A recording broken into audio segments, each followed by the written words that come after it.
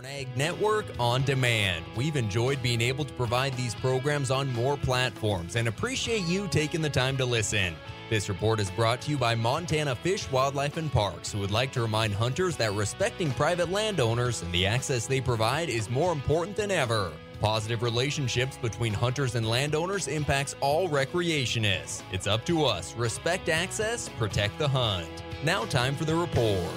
Good morning, Colter Brown here from the Northern Ag Network with our morning market report. A big announcement from USDA Monday as the agency proposed a new rule that would only allow the product of the USA label to be used on meat products derived from animals born, raised, slaughtered, and processed in the U.S. U.S. Cattlemen's Association president and owner of St. Onge Livestock, Justin Tupper, told me they're thrilled that USDA is finally closing this loophole. Definitely has been a long time coming. And so what was happening was you could bring product in from Brazil or any other country, repackage it, and it could be labeled product of the USA. We petitioned the USDA to work on this loophole and finally some action, and we're excited to see that. Ag Secretary Tom Vilsack announced the proposed rule at the National Farmers Union Convention in San Francisco yesterday. Shortly thereafter, Farmers Union leaders sat down with the secretary, and Montana Farmers Union President Walter Schweitzer told me that Vilsack said much of what USDA is focused on right now is around creating more competition in the marketplace. Supporting the development of more processing and marketing opportunities for farmers to be able to raise their food locally, to process that food locally. And he talked about a lot of programs that would invest in that process.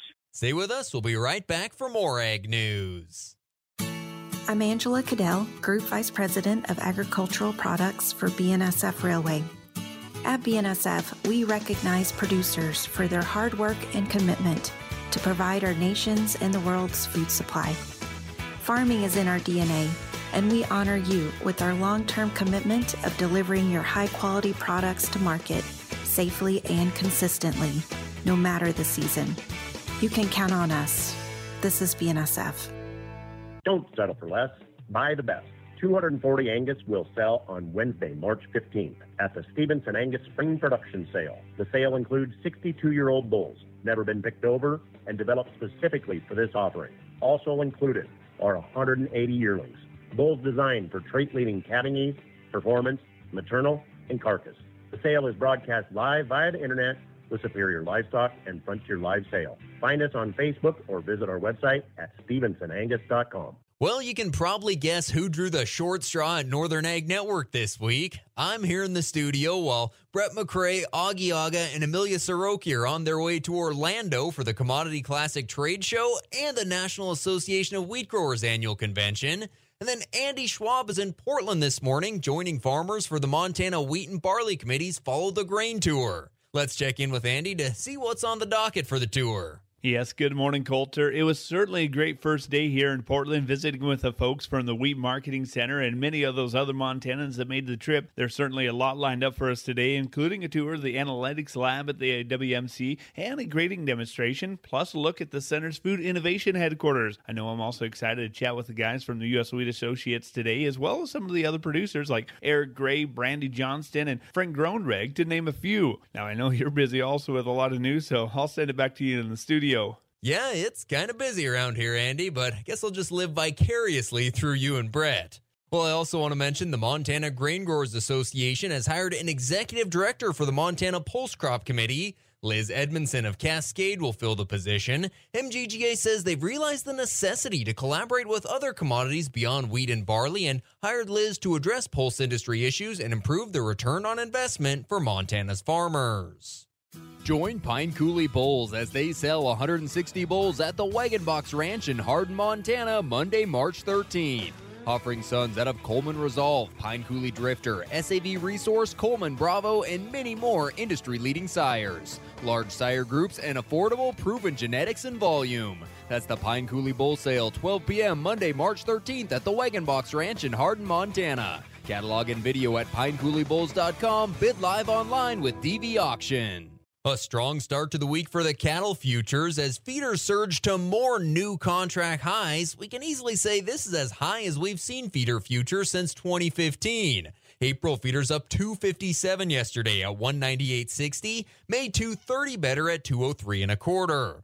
Live cattle also up to contract highs thanks to stronger cattle prices and box beef moving above $2.90. April live cattle 67 cents higher at $166.10. June at $161 even, up 32. Turning to our local auction markets at St. Onge, a replacement heifer special saw higher prices with a big test of heifers. 450 to 500 pounders from 205 to 213, 5-weight heifers 202 to 216, and 6 weights 190 to 209. At Montana Livestock Auction, upper 4-weight steers topped out at 272, 5-weights at 268 with the average at about 230. And a good day for the Crowley family of Clear Creek Angus in Chinook as yesterday's 67 yearling Angus bulls averaged 55.67, up 27% from last year. 14 Hereford bulls averaged 61.61, and 40 commercial heifers bringing 16.06.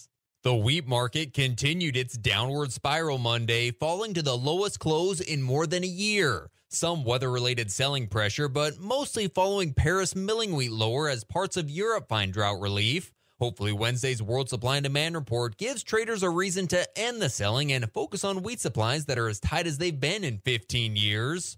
May Casey hard red winter wheat falling to $7.97, down 18.5. July down 17 at $7.91.